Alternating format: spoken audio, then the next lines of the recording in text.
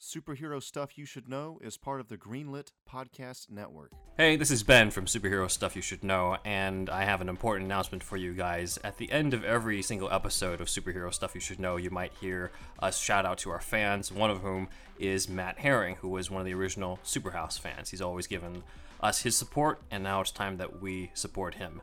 We've just recently found out that Matt has been diagnosed with stage 4 colon cancer. And as a cancer survivor myself, I know personally that there's a lot of emotional and financial strain that comes into that. His wife, Kelly, has set up a GoFundMe account at gofundme.com/F/Matthew-Kicks-Cancer039S-Butt. And hopefully you can help reduce the financial strain to that, as well as some of the emotional strain that comes with that. Again, that's gofundme.com/F/Matthew-Kicks-Cancer039S-Butt. Matt Herring was the first, I guess you could say, true Superhouse fan. We were Superhouse at that time. You know, the first fan of this podcast and what we do here, and has always supported us, talked about us, and he's from a town close to where I'm from, and so we share that as well, and just a huge superhero fan, and, you know, nerd like the rest of us, and now he's going through that, and if you could donate just at least any amount of money to that link that Ben just said, that would be truly appreciated. Just hang in there, Matt. You'll beat this thing soon.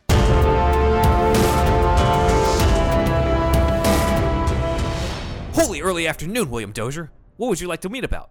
Well, something's come in the news. I don't even know why. Is that your real voice, by the way? Is it? Okay, anyway. What's wrong with this voice? So, the Catholic League has... Well, you've come under fire. Do you know why? Oh, the Catholic League? I can't imagine why the Catholic League would want to come after me. Well, you didn't say GD, which is good, but... Is it all the holies? I can cut down on the holies. You would think so. That's actually a good guess, but no. Well, there's no way to say it gingerly, so I'll just put it out there. They're saying that your pee-pee is too big in the show, and they want it smaller, actually.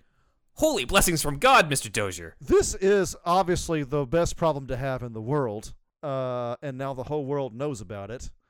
So, anyway... I don't know if there's anything I can change about that.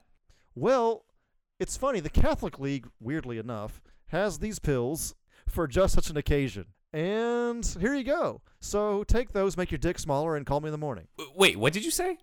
I said take these pills and make your dick smaller and call me in the morning. I don't know if I want to take these pills. Well, you have to. It's maybe reversible, so don't even worry about it. Reversible? Maybe. I mean, who knows? You want to be Robin, though, right? Why can't you just give me Speedos that aren't as tight? We don't have that in budget. You see, those aren't made, but... These pills can't be cheap. These pills, they gave us to him for free. I don't know. I better talk to my wife about this. It'll be fine. Don't worry about it. You can still be Robin this way, okay? So, let me know how it goes, and I'll see you tomorrow morning, okay? Sure. All right, he's not looking. Let me just dump these. Holy fucking shit. These producers aren't shrinking my dick.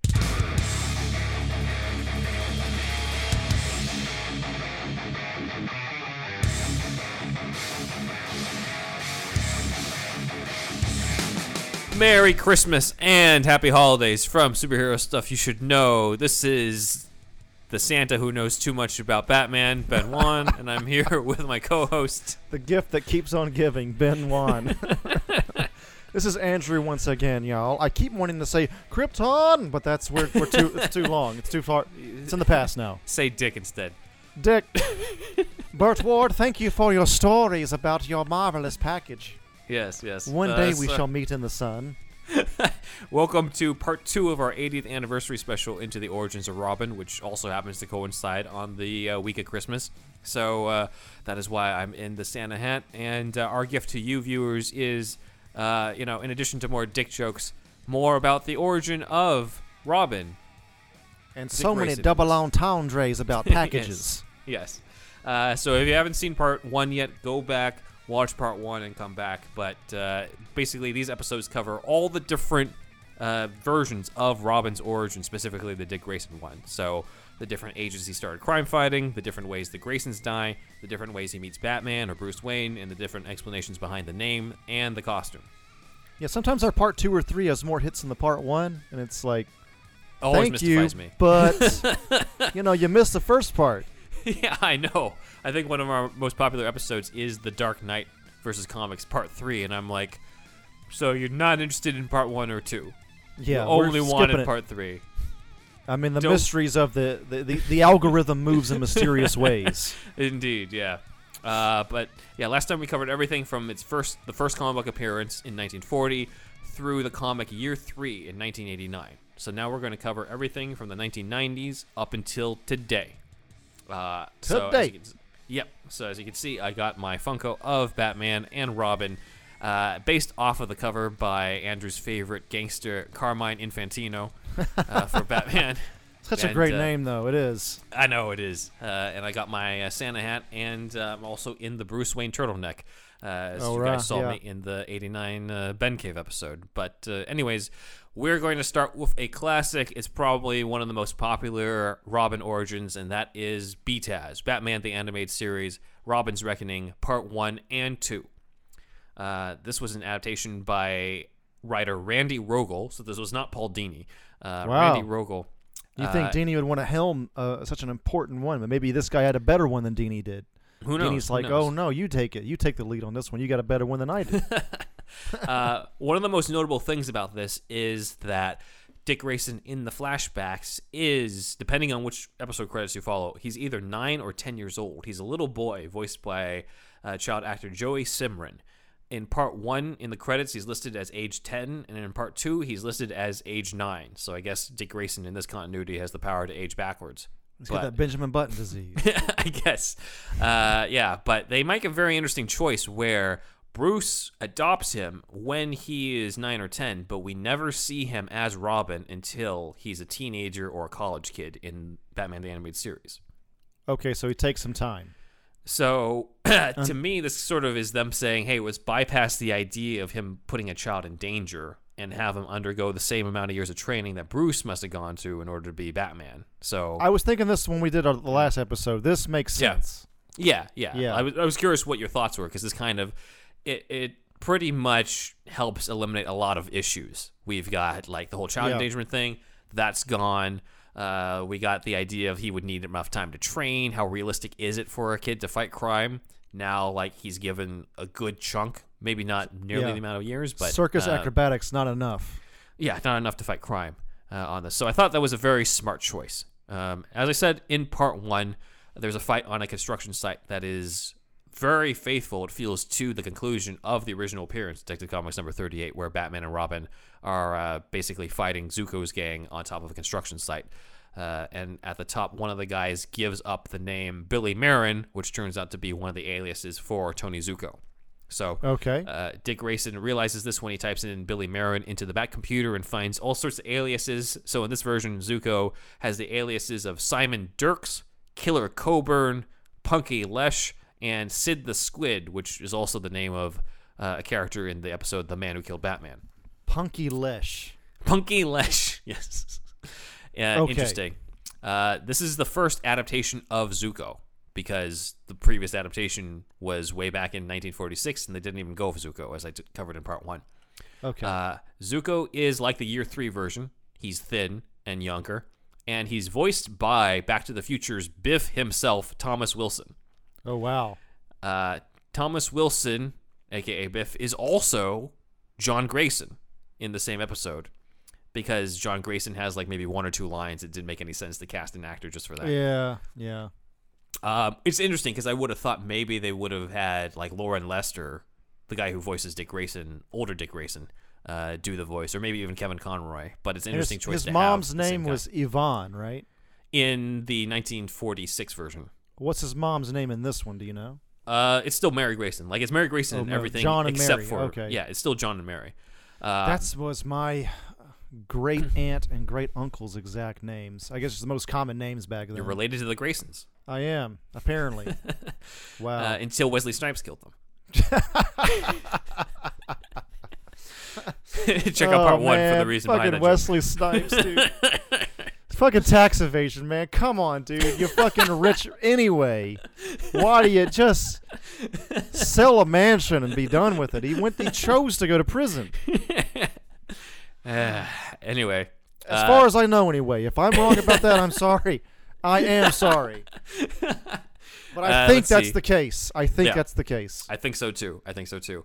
Here's another interesting fact. Mary Grayson is also voiced by another member of the cast because of the fact that she only had like a couple lines, and that was actress Diane Pershing, who's the voice of Poison Ivy.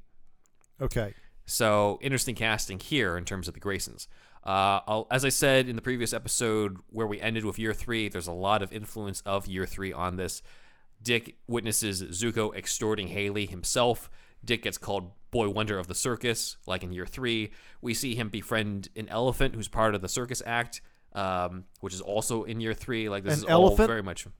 Yeah, an elephant named Sitka in the cartoon, who he has to say goodbye to when Bruce adopts him. So it's very... This is another thing very heartwarming. Here. Most circuses, is from what I've seen on the news, the ones that do exist, even before COVID, animal rights activists, you know, like they've made the elephants virtual. I think like the fucking like hologram shit. Yeah. Like it's so this is just another aspect of something that they have to update from the golden age and hell even 15 years ago probably. Yeah, because this is 1993, so that's still a real elephant in this version. Yeah, it's just it's just funny what, you know, all these things that change. And I mean, I agree with it. I think that, you know, those animals don't want to be there. Controversial statement maybe for the internet, but I think you know, a lot of people will agree. Yeah, like, do we really care? I don't know, man. It's just... Anyway, let's keep going. Let's move on. Also an interesting beat, because this is influenced from a comic called The Glimpse from 1990. I did not include it because it doesn't really add that much more to it. I'll cover it more in the Patreon. But in The Glimpse, Dick is on the way to the act when he passes by Zuko. And he's like, wait, isn't that the guy I saw extorting Mr. Haley? And it's Zuko in disguise, having done the dirty work of cutting through the ropes. Okay. So that's an added element because Dick now has an opportunity to be like, hey, wait a second. But his father says, hey, we got to go on and do our performance. And, of course, that leads to the death of the Graysons, and Dick forever blames himself for not having done something. Okay. Based off of what he saw. So that's an interesting element to add that's gets unique added to BTAS. Unique to BTAS. It's seen in The Glimpse, as I said, from a few years before, but they don't really cover Dick's guilt afterwards in that story. BTAS, by the way, is Batman the Animated Series. TAS. So yes. I didn't know about this until I was at a panel at Comic-Con, one panel sometime, and they were like, it was a BTAS panel. The crew for BTAS is up there. They're like, oh, we call it BTAS. Like the crew themselves call it that. So the Animated AS series. So Batman, Taz, BTAS. All right, just get out of the way. I know we talk about it a lot. You know, it's always somebody's first time hearing that. So. Yeah. Like in Year 3, the ropes are cut. Acid is not used in this version. And because this is network television in 1993, we don't actually see them fall. They did this very well where Dick's watching the rope get more and more frayed, and then you see the shadows go off, and then the frayed rope goes back on screen, and you hear like the screams of everybody. But you'd never actually see the bodies. So, yeah, it's actually better that way, isn't it? Like there's something so... Leaving it up to the imagination, yeah. It's tasteful. It really is. Like, I think even if I was making a rated R version of this, I would maybe even go that route. Like, that's so good. You know, it leaves it up to the imagination. Mm-hmm. Yeah, and it's beautifully done, the way they do it. And, of course, it's a lot of the things that BTAS does is beautifully done. But this take especially. It's very poignant, the way that they did the Robin origin, and it's probably my favorite of the adaptations. Let's see. Jim Gordon is afraid to leave Dick there because in this version, you know, is like, oh, he said that he saw Zuko. That means that Dick is a material witness. So Bruce is like, hey, what if I take him in? Because who's going to go after me in my mansion if everybody knows that he's with me? You know? So Gordon's like, kind of weird, but I'm out of options, so this might be sure, the first I version guess. where Dick goes to Bruce for witness protection for his own safety, which That's is an added interesting element from here. Gordon's perspective. Like, this is looking like a mob hit on Uh-huh. this family. We have a Mhm. surviving family member. Yeah. This kid is a minor. We got to do something about this kid. Yeah. So yeah, the cop perspective is always so interesting. Yeah, that's good. Plus, Good you've got that stuff. added thing of like, does Gordon know that Bruce is Batman at this Right. point? As he figured it out, and he's kind of just like, well, I can't think of a safer place in the back of his head. Right. I love that interpretation where it's in BTAS too, where he says Mhm. like, Bullock says, "You know who he is?" And then Mhm. Gordon responds, "I don't want to know." Yeah. Like, yeah. it's just Exactly. it's just like Gordon's just like, I just let him be Batman. I just he's helping. This city's a piece of shit. I just don't have Yeah. time to care about that right now. Yes. Yeah. Yeah. In this version, Zuko is the nephew to Arnold Stromwell, an established mobster who was created for BTAS and is in a few other episodes. So that's interesting that Zuko is connected to pre-existing mobsters in this Okay. continuity. Batman tries to get after him there, but Zuko gets away. And when he gets back home, Alfred's the one who encourages Bruce, like, hey, be there for the boy as a friend. And that's when Bruce says, like, hey, my parents were killed too by criminals, and talks to him about the pain. And it's a Gordon beautiful would scene. know that. It's a famous death in this story. The Waynes dying. They're rich people, right? Yeah, I mean, that too, yeah. so Gordon. Yeah, obviously. I'm just still looking from Gordon's perspective. Especially yeah, if it's the Gordon from later continuities who is there the night that Bruce loses his parents and sees the tragedy and how it affects the boy at that time. It's a little tough to believe that, like, years later, he's just going to be like, oh, yeah, of course he turned into this vapid playboy. Like, it's unlikely to me that he's going to just side with the public image of that. Right. Yeah, Yeah. interesting. Yeah. Interestingly enough, in part 2 of Robin's Reckoning, we see Bruce training Dick in fencing before Dick knows that he's Batman. So Bruce is already trying to, I guess, give him some physical outlet at the time, but maybe not train him to be his sidekick yet. It makes sense. I'm liking that too. Mm-hmm. Yeah. But then Gordon, here's another thing that gives the clue that Gordon might know Bruce is Batman, but Gordon randomly shows up at Wayne Manor to say, like, hey, we might be close to catching Zuko. He's been spotted in this area of the city. Again, interestingly, Gordon shows up just to tell Bruce that.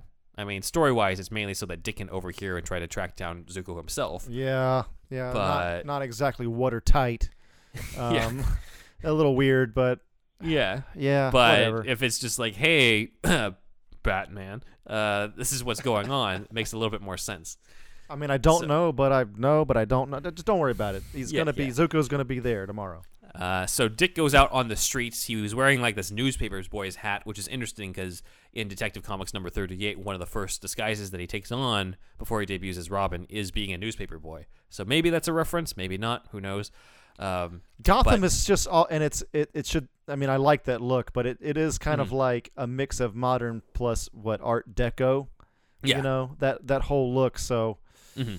so yeah. I mean, Yeah. sure, Paper Boys. Yeah. Whatever. So as Paperboy Dick, he goes around the city trying to find. I am upset Zuko. by the absolute paucity of dick jokes in this episode. So far, Well, we'll make it up to you. He's 9 or 10 years old. Oh yeah, we're waiting till There's he's a only little so much older. we can do. We're waiting till he's a little older. That's why. That's the We'll wait reason. till Batman Forever. Yeah. So in this He's version, 45 in that one. yes, So yes. He helps save a girl who's implied to be a sex worker. when I make the dick jokes, I'm thinking of mainly Burt Ward's Luscious package. as I said, the problem is that they never covered the origin in Batman 66. The so we origin can't of his really package? the origin of his package isn't in continuity, so I can't cover that in this episode. Burt Ward, if you come on our show, we will give you all of the time to talk about that dog food you sell. You know about that, right? We talked about this before. Oh, yeah. Yeah. You talk about your dog food if you also talk to us about how they went after you and made you take pills because of your dick. Like, we're talking like we're doing him a favor. Like, come on, man. I mean, I know I'm the one that brought it up, but Hopefully this can help you go some places, Mr. Ward. yeah, maybe you'll do something with your life. Okay, anyway, the Beat Taz version of Dick Grayson goes What around. pills, by the way? I fucking can't get over We that. talked about this, yeah. There's dick shrinking pills. Get those away from You me. don't want to take those, yeah. All right, so Little Dick in Beat-Taz is going around looking for Zuko, and he helps save a girl who's implied to be a sex worker named Chi-Chi. So there's that name again. Check out the Aronofsky Year 1 deep dive. Chi-Chi, yes, Yeah. that's right, yes. Chi-Chi It means treats him- titty in both Japanese and Spanish. Chi-Chi treats him to a meal where the waitress points out where she knows where Zuko is. So finally, Dick finds Zuko and confronts him, and Zuko, of course, being a grown-ass man and Dick being 9 or 10 years old at this point, it's not even much of a contest, and Batman has to save him. And then Zuko gets Dick's away. like, why I yada? Zuko gets away and won't be seen again for another 9 years, which is when the present story takes place. And Batman takes the kid to the Batcave, and he's just like, tell me, how badly do you want Tony Zuko? And that's when he unmasks, and Dick finds out that Bruce Wayne is Batman and decides to stay on full-time Wow. and become Robin. Great adaptation. However, there is no explanation for the Robin costume or the name. The costume does not match up with what the Graysons are wearing in the episode. So I'm that's still assuming left we're a going to mystery get in to a story that does explain the costume. this. Other than I mean, red-breasted Robin, or is that it? or pretty much. I mean, we got the whole Graysons wearing it. Oh yeah, that's right. Yeah. Okay, yeah, that's right. Sorry, yes. So that's the main thing. But yeah, 1993's Robin's Reckoning, a classic. Obviously, you've seen this one, Andrew. I've seen that one. Yeah, yeah. I guess, do you have any other memories of these episodes? Because I know there's so many classic episodes in this one, but this is one of the ones that I think I've rewatched several times. Those along with Laughing Fish. God, there's so many. In Heart of Ice, obviously, Feet of Clay. On those, is this like high on your rewatch list or not so much? I haven't rewatched it recently, so I guess no. I mean, it's a good episode. Or is it two? How many? It's two-parter, yeah. Two-parter, yeah. I don't like it as much as the others, but I don't know. Maybe I have to rewatch it though. I don't know. There's I- a great, yeah. It's there's been a great- while. It's been a while since I've seen it actually. You should at least check out the end of part 2 where Lauren Lester's Robin finally confronts Zuko, and it's definitely one of the best performances he's given in terms Okay. of just what's God, you're really selling it. I should have Yeah. watched it before this, but I was too busy watching Brave and the Bold. also my fault that I got you on that. It's good. It's so good though. Yeah. It is. It's amazing. Yeah. Unfortunately, no Robin origin in that, but there are some interesting episodes with Robin in it, so that's cool. Yeah. But we're going to jump now. I am going to temporarily switch this out on video. I switched out my Funko stuff for Funko Val Kilmer with the Riddler envelope. So here we go, because we're going to be covering I want the hat. I wish I had a hat. Everybody, Batman. the we're Santa gonna cover hat Batman that he's Forever. wearing. I really do. So we have Batman Forever. Obviously, we've covered this extensively in 4 episodes of this podcast, but we're going to summarize this pretty quickly. Yeah. Look, if you guys want a Batman Forever deep dive, we got it. We got it. It's on YouTube. Yeah. We 4 weren't parts, doing yeah. a whole lot. We didn't do video for those, sadly enough, but the audio is on YouTube. It's on Spotify, iTunes. 4 Those parts. Our 4. most popular, some of our most popular episodes are the Batman Forever ones. We interview the gosh dang screenwriters. Yep. So screenwriters Janet and Lee Batchelor, they're a couple, wrote the initial drafts, and then they were revised by Akiva Goldsman. Janet Batchelor even told us in the interview, so check out that interview, that Robin was the reason why she got into Batman comics. Robin was a girl's name, and she felt that she could at least relate to that. She couldn't be Batman, but maybe one day she could be Robin. That's It's sort of representation, right? It's weird. Like Robin Yeah. is. I know he's not a minority, but there's all kinds of ways for representation. Mhm. So I mean, what do I know? I'm a white dude, but it seems that way as far as Yeah. what I can gather. Yes. Yeah. So various changes from the Robin origin that had been established at the time. So first off, Dick Grayson is older than he is in the comics. He is not 10 or 9 or 12. He's 45 in this version. No, How in the old script, is he supposed to be? he's 17 years old in the script. 17. How old Chris was he in the O'Donnell movie? was 25 when he was shooting this. We joked that he was 20 25 years in the 90s, though. That might as well be 40.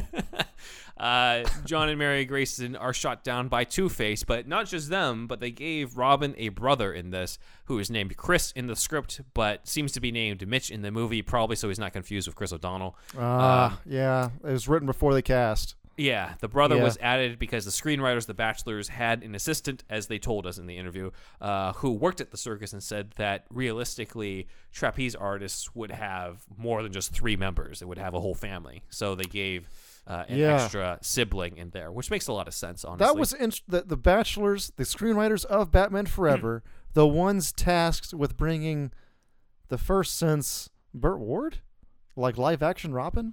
Yeah. Like, it's been a long time, and they have an actual circus performer, trapeze artist friend to help them out with that part of it. So I thought that, honestly, that was one of the more interesting parts of that episode for me.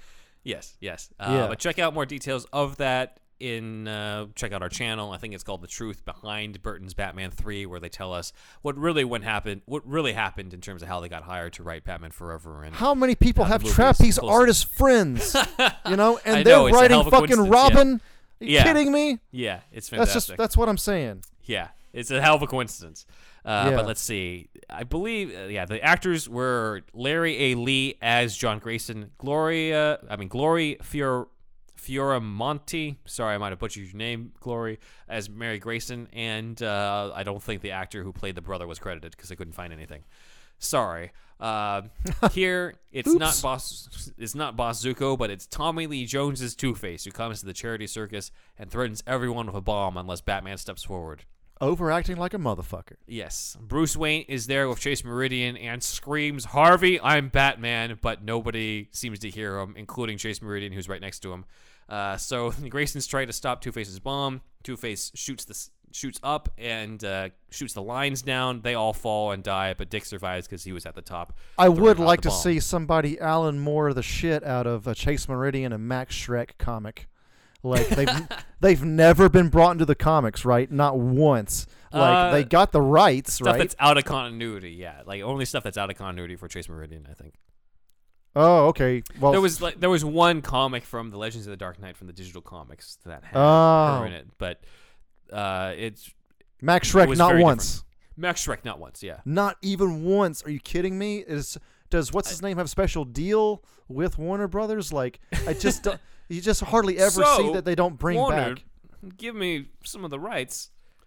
Max Schreck, give me something.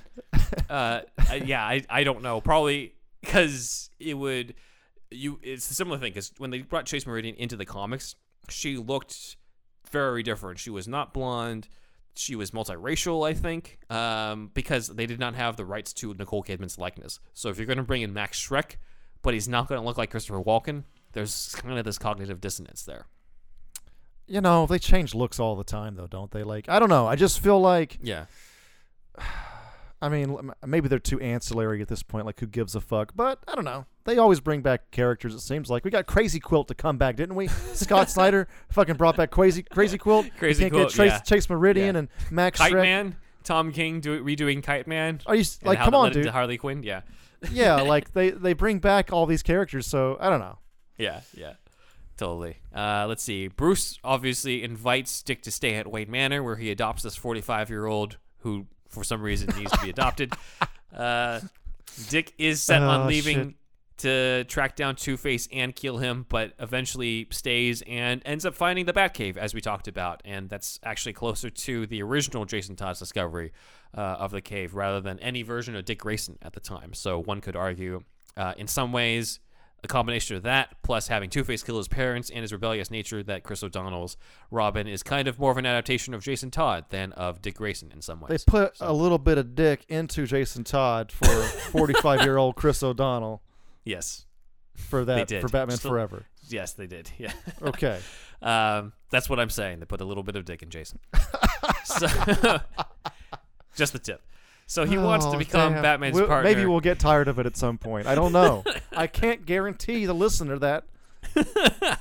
Really at all, though. He wants to become Batman's partner and uses his old circus outfit when he saves Bruce Wayne. So we do have the whole idea of the Robin outfit kind of being modeled after the Flying Graysons. But as I said, it's a little bit more excusable in this version because the Robin outfit, which I'll show here for our YouTube viewers, looks very different from the usual Robin outfit with rubber nipples and all. Burt Ward didn't even need that accentuation that he has. No, he did not. Yeah.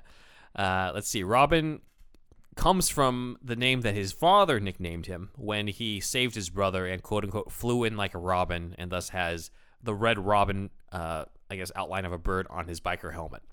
So this is actually around the same time as another comic I'm about to go into that has a family explanation behind the name of Robin, but this is one of the first times that the name Robin is connected to a nickname that a family member has given him. Okay. Is through Batman Forever.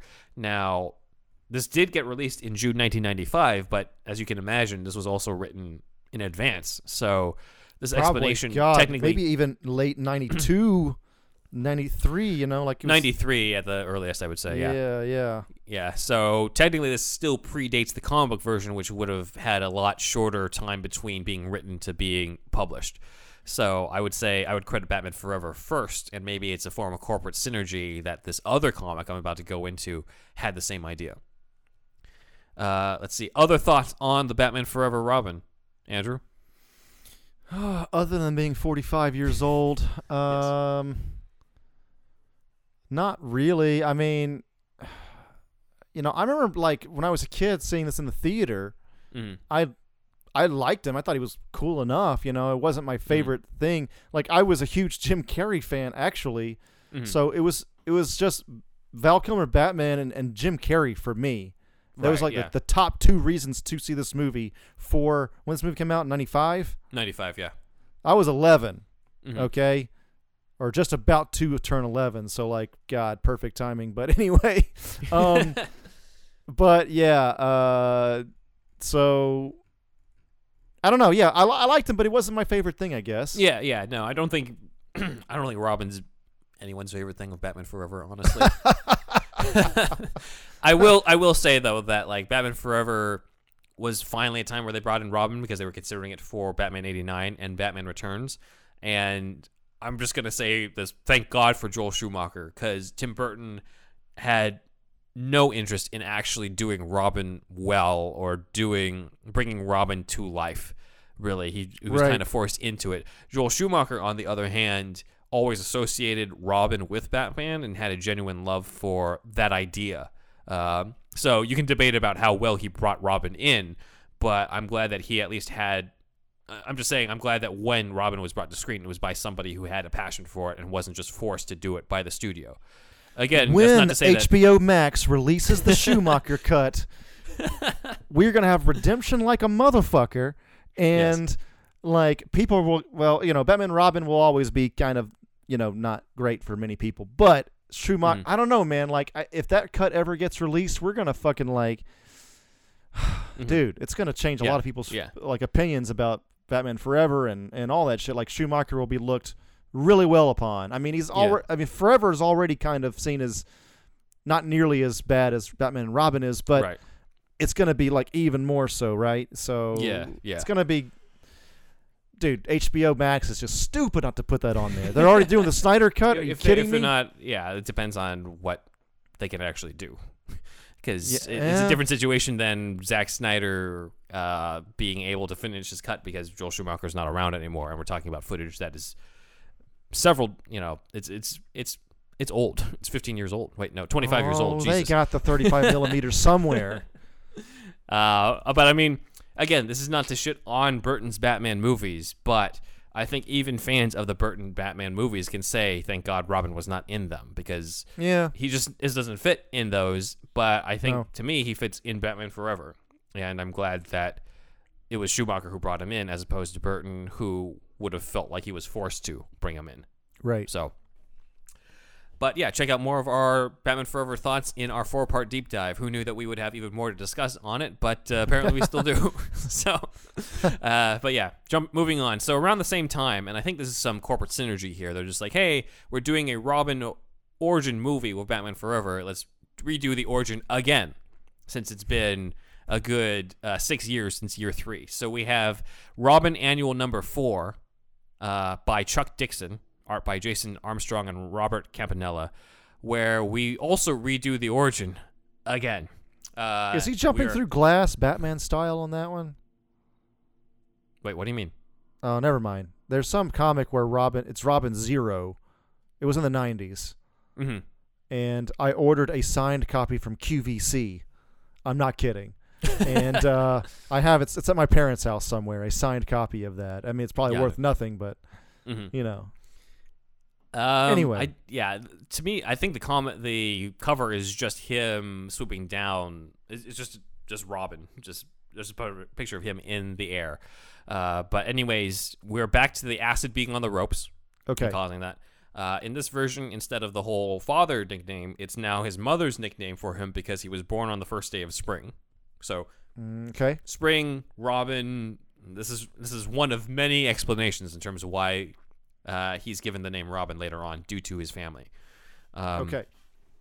Similar to year 3, Dick cannot stay with the circus after the deaths of his parents, but instead of going to an orphanage, he ends up at what seems like a social services youth center where he gets beaten up by other kids.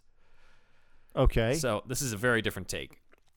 He tries to run away, but he ends up running into Batman, so he's back to meeting Batman first. Batman tells him, I have a similar story to yours when I was young, sort of thing, sort of hinting that, my parents were also killed. And he promises that he won't be there for long, but he does say, like, hey, the cops were wrong about your parents. So here's an interesting twist here. The cops ruled the death of the Graysons as an accident because they couldn't find any evidence that the ropes were cut. And Batman was like, there was no evidence the ropes were cut because they weren't. They were burned off by acid, and the cops weren't looking for that. So he's already figured Couldn't that out. they say that the ropes are burned, though? Or no, maybe it leaves no trace, I guess, on... I don't know. Okay, all right, we'll let it go. I have not studied the effect of acid on ropes, believe it or not. It just looks like afraid, maybe, from acid effects on it. Yeah, something like that. Maybe. Yeah.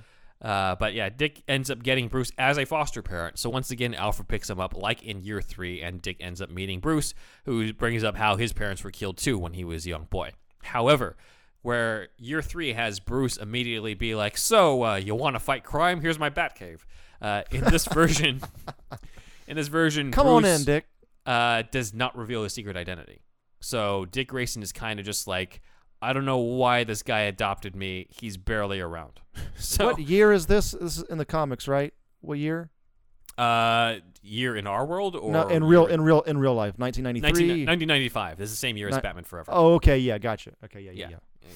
So Dick's like, all right, whatever. This Bruce guy doesn't pay any attention to me. So he sneaks out on his own to visit the circus, where Haley of Haley's Circus is getting threatened by more mobsters about paying up, and Haley ends up getting shot to death in front of him. So this is the death of the owner of the circus, and Dick tries to go after the killers when he gets saved by Batman.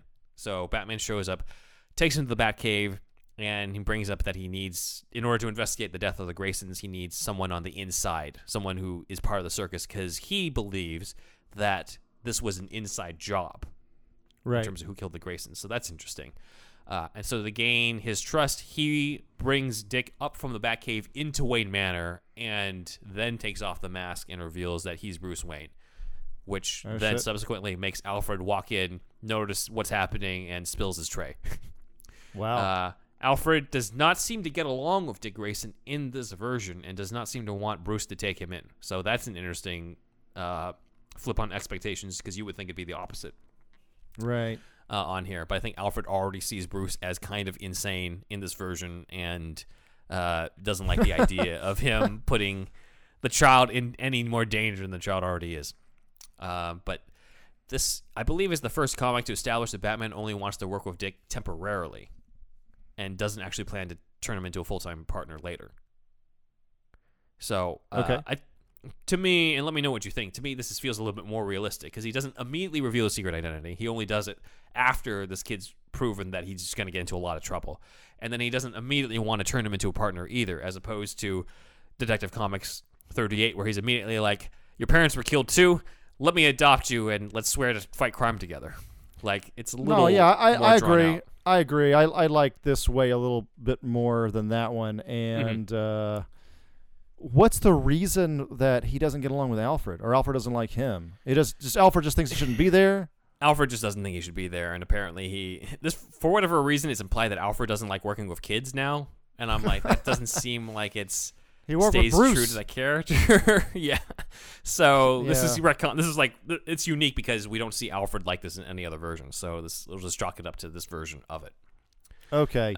Yeah, that just seems a little off to me. I mean, I think the main beat there should be Alfred's basically like, we got kids in here now, Bruce. Yeah. What's going on? Yeah. Exactly. Like he must be thinking like, this is like a midlife crisis kind of even like on a different level than you being Batman. Yeah. Yeah. What's going on here? But Bruce still makes Alfred train Robin in criminology, forensics, and police science in this version, while Bruce is training him in martial arts. So he's being trained for 6 months before he's even allowed to be Robin in this version. Still 6 months seems a little bit Yeah, soon. it's not quite. I think they're still trying to have, because remember, this is still main continuity. So you can't really deny that Dick Grayson fought crime as Robin as a kid in this version, as opposed to BTAS, where they're just like, we were only going to show you Robin as a kid. We control our own continuity. They ever go into like Dick being like sleepy at school, like he's I'm sure there's stuff, yeah, like fighting crime sure at it's night and then asleep in class. Yeah, there probably is. I can't recall something off the top of my head about it, but I'm sure there's been something. Okay, maybe it's just a waste of pages or something. They're like, actually, we got to I get back think- to Batman punching people. I think it's in the Batman show, the one from 2004, the animated series. I think that's in there. Is it in there? Okay. Yeah, I think it's actually in there. I remember there being a whole subplot with him in class and not doing very well because he's always out there fighting crime. So Yeah, Bruce not the best parent at times. great idea, yeah. So Dick designs his. Basically, they're like, okay, what type of suit do you want? And apparently, it's implied that Alfred and Bruce draw up all these designs of him being like Batboy or something like that. And Dick's like, I don't want to be Batboy. I want to be my own guy, my own identity. And he chooses Robin because of the whole thing of his mom nicknaming him Robin because of the fact he's born on the first day of spring. So, And I'm choosing these shorts. You can't do anything about it. yeah, exactly. I've done too many squats and too many leg thruster things, whatever they're called. Quad exercises. Leg press, maybe. Yeah. Leg press. All of those. So Batman and Robin end up debuting, and they actually face Riddler, Poison Ivy, Joker, and Two-Face before Tony Zuko in this version. Batman's like, we're going to make you wait. I'm going to make you get to wait mine before we find first. out. Yeah. Before you get to yours. Zuko is back to being the fat version from the 40s, as opposed to the thin version from BTAS in Year 3. And we find out that Zuko has his fingers in all the union rackets, and he wanted Haley Circus to either go union or pay him the protection money. And Haley didn't do either, and so that's why the Graysons were killed. However, in this version, Zuko was not the one to do the hit himself, nor was it any of his henchmen. It was actually, bringing it back to the 1946 Superman radio show, the Ringmaster. So the Ringmaster was the inside job in this one, so we're kind of combining the Superman radio show with the traditional stuff. The Ringmaster used acid on the ropes in order to pay off his gambling debts to Zuko. So Robin... I like that too, though. That's pretty real. It sounds kind of real, honestly. Yeah, and so it also feels more personal, because instead of just like, hey, this one random mobster decided to pick on my parents, now it's, hey, this guy betrayed me, and he was part of my family before. Right. So Robin finds the Ringmaster, chases him down, and the Ringmaster is basically, they're like jumping on top of the trailers of the circus, because the circus is about to travel, and the Ringmaster ends up falling into the tiger's den and mauled to death. Wow. So kind of dark, but this is Robin. This is him basically getting his comeuppance without Robin actually killing him deliberately. So that happens pretty quick after. Yeah. Okay. And at the end, Batman's like, all right, I guess you're my partner now. And that's the end of Robin Annual number 4. Okay. So that's their take on it. Personally, I do like the Ringmaster thing. It is a little bit more convoluted than the usual Robin origin. What do you think? I'd like the Ringmaster thing. It being like, I assume that a lot of the circus is like functions like a family, even outside of just the Graysons. Mm. And Yeah. to a circus performer, I could be wrong, but like the Ringmaster is a father figure Mm-hmm. to the rest of them. Yeah. The Ringmaster is a circus owner, right? Like the Ringmaster is Haley. Not in this version. Haley's the Okay. owner, but Rutledge is his name, is the Ringmaster. So it depends. Okay. It depends on the version. Okay. Well, still he's like a top guy, and it's just like, even if it's more convoluted, maybe it's a story of betrayal. Mm-hmm. Yeah. You know, within And the I like that as family, well. within Yeah. it's not by blood, but his circus family. Mm-hmm. So I Yeah. think that really, for me, that works. Yeah, definitely. I do like that element, and it seems to be missing from other versions of this. Yeah. Let's see. Moving on. 2 years later, they decide to retell the origin again in Legends of the Dark Knight number 100. And you were tired of those pearls choice. falling into the street after the Waynes are being shot? Well, we got more Robin shit, too. To be fair, as you've noticed, we got a huge variety of the different ways that the Graysons fall, though, or the different reasons why. That's true. So- Meanwhile, Krypton just fucking explodes every time. This is by the late, great Denny O'Neil, the guy who didn't even like Robin's existence, but he creates his own Robin origin in this one. Art is by Dave Taylor. This was released as Legends of the Dark Knight number 100 in 1997 in a story called The Choice, obviously referring to Dick's choice to become Robin. So, once again, Dick overhears somebody threaten Mr. Haley. In this version, it's not Zuko, but a henchman in a cowboy hat that I'm just going to call Cowboy Hat. So, Cowboy Hat threatens Haley. And when Dick tries to tell his parents about what's been going on, John tells him, not now. Bruce, again, is in the audience. There's a nice beat here where Bruce pays for everyone in line in terms of their ticket, because not everyone can afford the circus. And he even pays for a family with a boy named Tim, who might be Tim Drake. So, Okay. again, still keeping in continuity with that. There's a nice beat where Bruce sees all the families and knows he can never have one of his own. So that's nice foreshadowing. A nice little Is character this moment this is also mid-90s? there. 1997, yeah. 97, gotcha. Yeah. So the same year you see bat nipples and ice skates in the Batman suit with George Clooney and Batman and Robin, you get this introspective character moment of Bruce Wayne feeling like he will never get a family. I was that is a luxury he can't afford. literally ran out of my mom's van running to the theater at probably the East Del Mall in Montgomery, Alabama. Mhm. And there were some other kids waiting in line to get their tickets. And the kid said, "Run, Forrest, run," making fun of me. And I had never even heard that joke before. It was new at the time, I guess. But anyway, I remember the exact fucking day I saw fucking Batman and Robin in the theater. Yes. Running to such a, not the best Batman movie. It could be because they wanted to do some promotion tie-in that they decided to retell the origin. Because again, noticeably, the previous time they retold it was the same year that Batman Forever came out. So now they're retelling it the same year that Batman and Robin comes out. Coincidence? I think not. No, So- they all plan this shit, I think. Yeah, Yeah. this is, Corporate definitely. synergy. Yes. Definitely planned, I'd Uh, say. Murder happens as usual. Graysons fall to their deaths. At this point, it's just like seeing Martha's pearls. Yeah. Especially if you're if you're like me and researching for this episode. So Bruce is in the audience and he sees the rope that's been cut as it falls with the Graysons, and he pretends to drop his hat into the circus ring as an excuse to go into the circus and pick up the rope and put it, basically pocket it and get evidence so that he can Okay. investigate.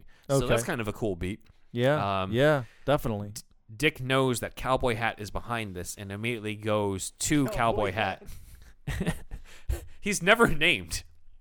Yeah. He goes to Cowboy Hat and he knows this was a murder. He knows Cowboy Hat was behind him because there's no way it was an accident, because his dad always checks the ropes before they go up to perform. Batman saves him in this confrontation, and the circus folk allow Batman to take Dick away as they call the police on Cowboy Hat. So automatically Cowboy Hat is going to jail. The murderer of Dick Grayson's parents is going to jail. But his boss Zuko, is still part of the story. So Zuko, again, back to being the fat version. He wanted to basically use the circus to transport and smuggle goods in this version. Okay. That's why he wants the circus. So there's an explanation added in terms of why they're hitting the circus, because at this point in the 90s, that seems like a really weird idea to extort a circus. So now there's a better explanation. He has Cowboy Hat killed in prison, so he won't talk. So there goes Cowboy Hat.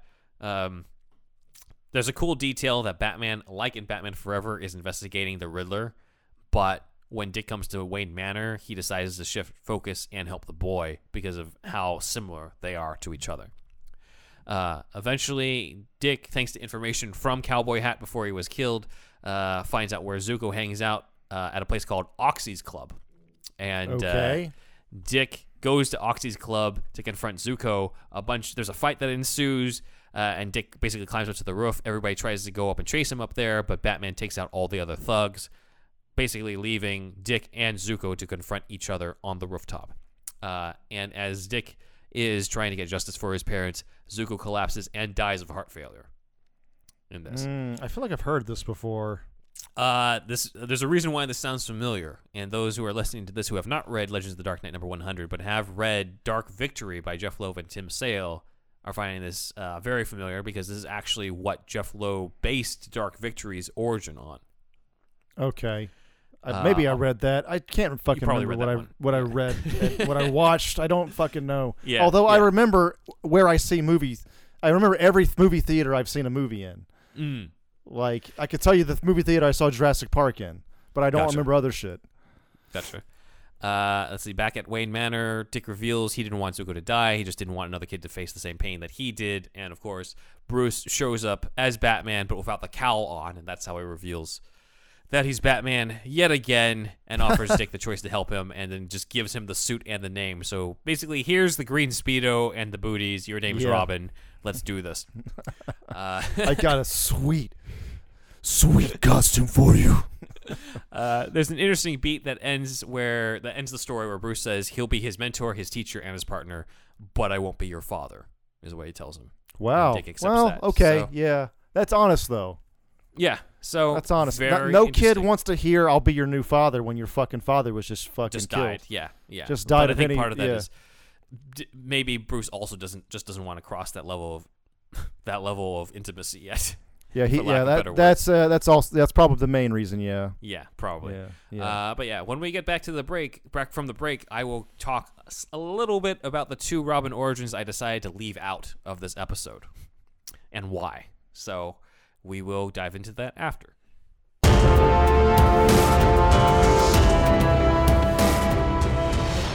My name's Jeff L. Hi, Jeff L. I'm Nightwing. Hey, man. So I was wondering if you wanted to go fly over to one of them there planets over yonder way. I guess I could if you got like a spaceship or something for me. No, man, you're Nightwing. Come on, let's do it. I know it's Nightwing. Oh, you think... No, I'm not that Nightwing. It's a little confusing, I understand, but... There's only one Nightwing, man, and you are him. In Krypton, yeah, but over here, you see, I'm human. I'm not a Kryptonian. I can't do a lot of the stuff. I've seen that ass, man, and let me tell you, it's not even human. It is straight up godly. Well, thank you very much, I Squat. I don't know why that's relevant, but thank you. Anyway. The planet's not too far away, man, especially these days. Nibiru. Let's head over there, dude. You got to see Flamebird, don't you? You want to see Flamebird. You got a date tonight or something? What the hell is Nibiru? There's Mars. There's Jupiter. We don't have planets named Nibiru around It's the here. 12th planet, man. They got good beer there, dude. I don't... Godly beer. All right, look, I'll have you meet... your name is Jeff L. Jeff L. Jeff L. My name's... You can call me Jeff. Jeffel. Well, yeah. That's good. Okay. Some people call me that, but just Jeff's okay. Okay, Jeff, it looks like you should meet Superman. I don't think I'm the guy you want to talk to about this stuff. I can't even... I need one of these things as a grappling hook to get over to this building over there. I can't even fly. Superman is lame, dude. I want Nightwing, a god himself. Hey guys, it's Dead Man. I'm here again. Somebody call my name. I like to just show up randomly sometimes. Dead Man, I think I got this handled. Can you even inhabit Kryptonians? Sure, why not? All right. Let's give it a spin. All right, get in this guy so he can get off my back. Whoa! Oh, man. My name's Boston Brand. I still have the accent, though. That's fine then. All right, now you can stop annoying me. I can go off to stop some crime from Blockbuster or something. Thanks, Boston. Blockbuster? What decade is this? It's not the rental store. It's the guy's name. I know what you mean, but he really likes video rentals. I don't know what else to tell you. Oh, I'm leaving this guy. Kryptonian body's too much, man. I'm out of here. You handle him. Boston, wait. That ass is straight up godly. All right, everybody, if you like that sketch right there, we have that plus news, plus we're bringing back some opinion pieces and review type stuff and all kinds of stuff in our $5 tier on Patreon. So just go to patreon.com/superherostuffpod, and if you become part of the $5 tier, you can see these new bonus episodes. Basically, consider it Superhouse DLC. It doesn't matter who I am. What matters is that you're listening to Superhero Stuff You Should Know. When this episode is ashes, then you have my permission to die.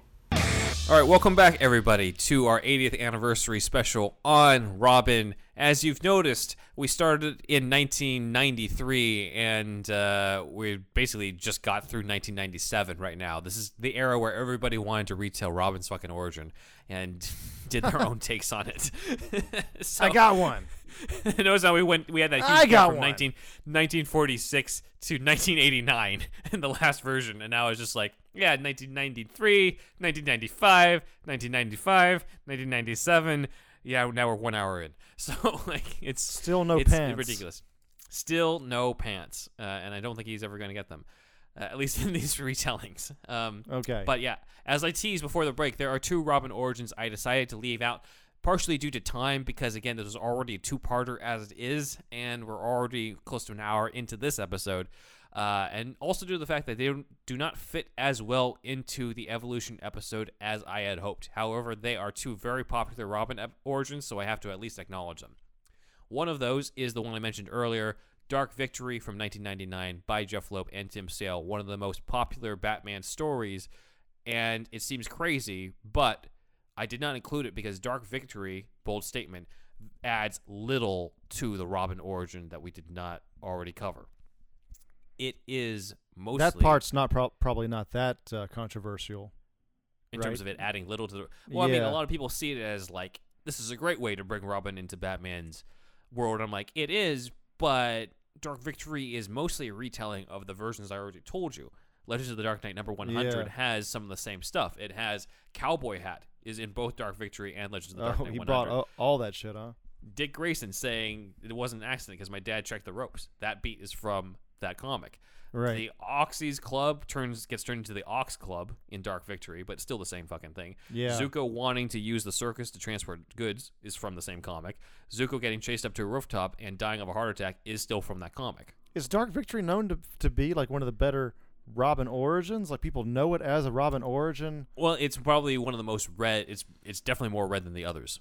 If you were to ask people what are like the top Batman stories I should read to get into it, they would tell you Year One, Long Halloween, and Dark Victory.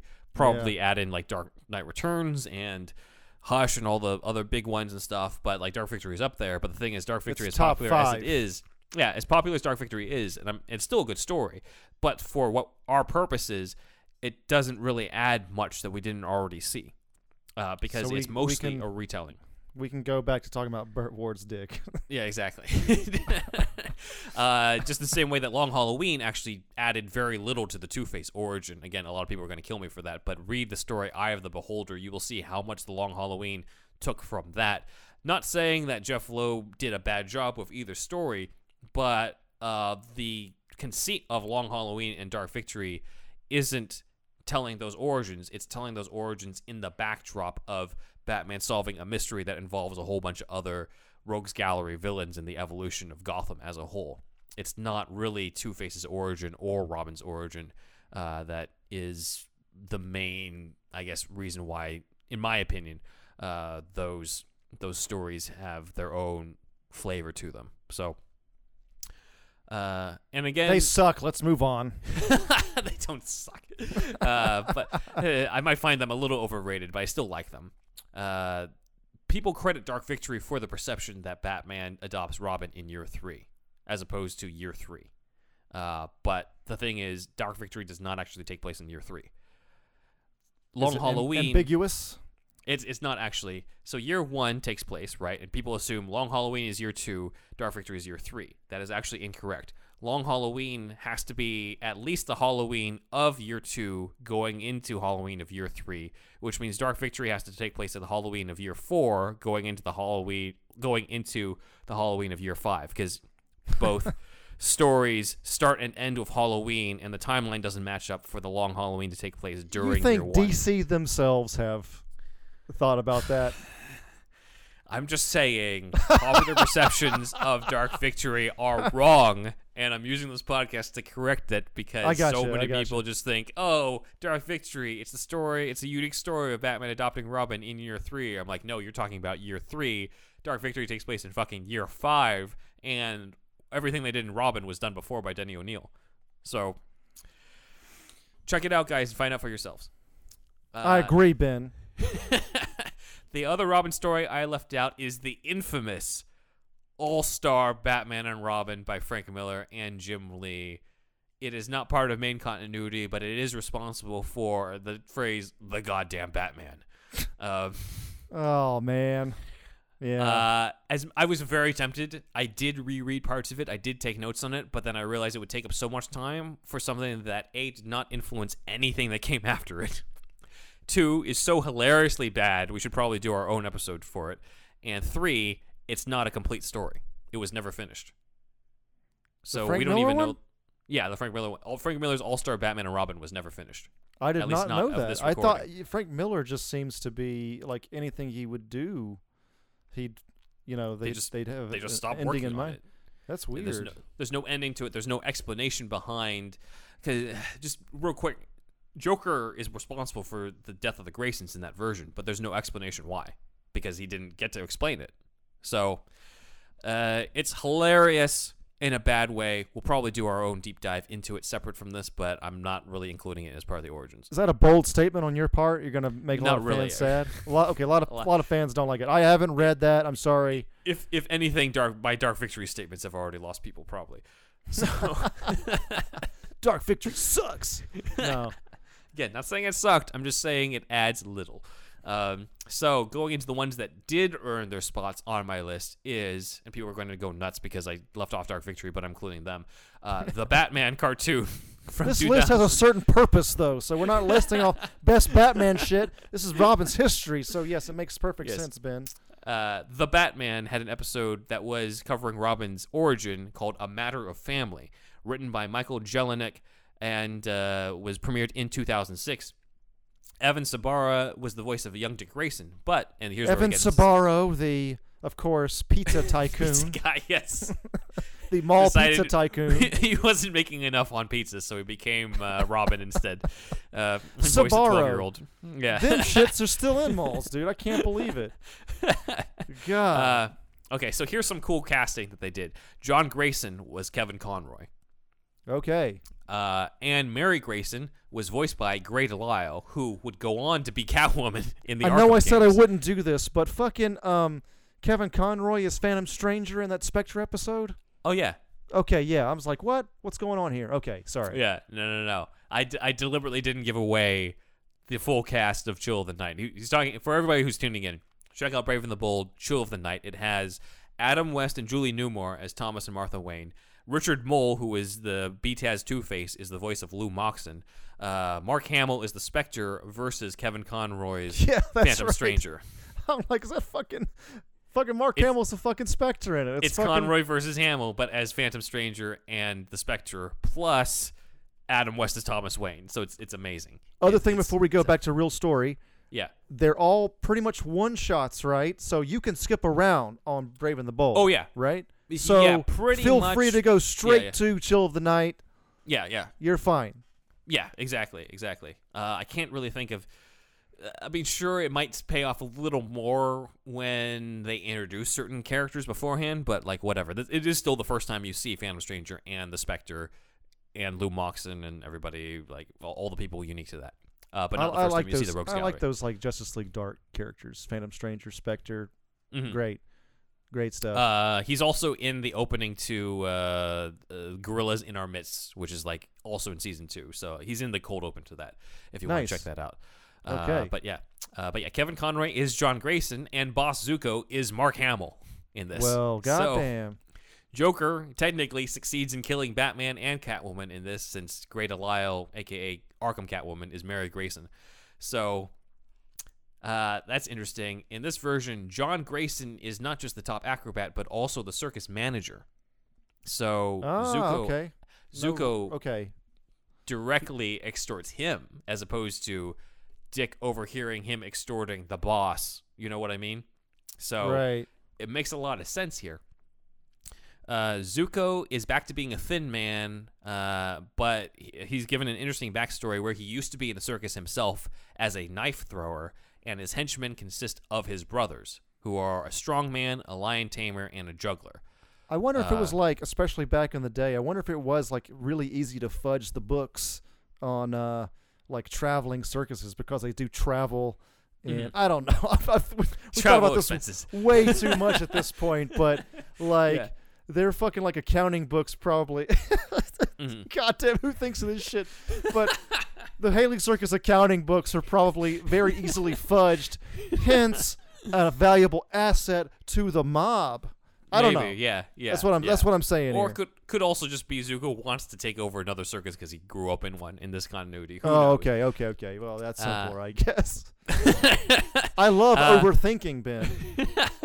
In this version, Dick Grayson calls 911 while Zuko is threatening to extort the Graysons, and Batman intercepts the call and shows up to save the Graysons from the Zukos. Okay. And he helps capture one of Zuko's brothers, but the rest of the Zukos escape. And Tony Zuko says, well, our family's been divided. I think we should return the favor. So he decides to strike at the Graysons in revenge. So everything is so much more personal in this version from the Batman show. The Flying Graysons, of course, give Dick Grayson the future Robin outfit.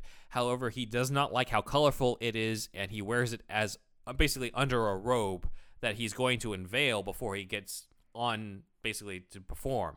However, the Graysons die before he unveils himself, which means nobody in public sees the Robin outfit. You know, Burt Ward wanted that unveiling scene. But this does solve the problem of Dick Grayson wearing the same outfit in the circus as he does as Robin. In this version, his parents still give it to him, but nobody sees it except for his dead parents. Okay. So that's very cool. Michael Jelenic had a lot of creative solutions to this. He's been thinking about it for a while. He's been sitting on it. He must have had the same problem I did, where it's just like, why would you not think that was Robin if the Graysons, the famous Graysons who died in mid-performance, have pictures of their dead bodies in the red and yellow and green suits, and like nobody notices it's the same thing. Color photo spread, USA Times, Gotham Times, Daily Planet. Yes. Everybody knows. Yes. Basically, his mom says, when I see you up there, you make me think of a little Robin. And Dick is like, ugh, like the bird? Kids my age get beat up for nicknames like that. Yeah. So Kevin Conroy's John Grayson proposes that maybe they should call him the Flying Squirrel instead, and then he decides to stick to Robin. What about Little Beaver? Little Beaver is a Jason Todd thing, not a Dick Grayson thing. Oh, okay. For explanation little on that, muskrat. check out our Patreon on Jason Todd for the explanation on that. But that was a proposed name for Jason Todd before he became Robin in the pre-Crisis version. Little Sea Otter. In this version, Zuko weakens the bolts of the trapeze in order to kill them. And just like in BTAS, we don't really see them fall, but we see Mary Grayson's point of view view shot as she falls and sees Dick up there. And it's pretty bad in terms of, not bad in terms of animation, but bad in terms of how horrific it would be to be in Not that as good as situation. BTAS, though. Not as good, but a still creative solution, I think, and still Okay. a worthy episode in terms of the canon of this. I still like a lot of the changes they made here. Okay. Bruce meets Dick at the funeral, even pays for the Grayson's funeral, and Dick talks about how alone he is, and Bruce decides to take him in as a foster son. He's also determined to hunt after Zuko because from his standpoint, he doesn't want Dick to have the same burden he carries in the fact that his parents' killer was never caught. And so he wants to help Dick at least feel like some justice was done. So that's an interesting element. That's sort of implied, but is outright said in this version. Okay. Like in Batman Forever, Dick follows Alfred into the cave and figures out that Bruce Wayne is Batman. And has a talk. They all have a talk, and Dick wants to go after Zuko himself, but Batman refuses. And when Batman goes off, he ends up getting captured by Zuko, and Dick decides to go after them and don the circus costume. So now he's showing up as Robin to help save Batman. There's a confrontation with Zuko. There's a dark moment, and I don't know if they were deliberately doing this because Mark Hamill's voicing Zuko here, but Zuko has like a bowling pin, and he starts beating Robin with it. And it looks very reminiscent, the way that they did it, of Death in the Family, of Joker beating Jason Todd with a crowbar until Batman saves him. Yeah, it's probably a little Easter egg homage kind of thing, even though he's not Jason Todd. And it's not really Joker, but it's still Mark Hamill. So it's like, maybe.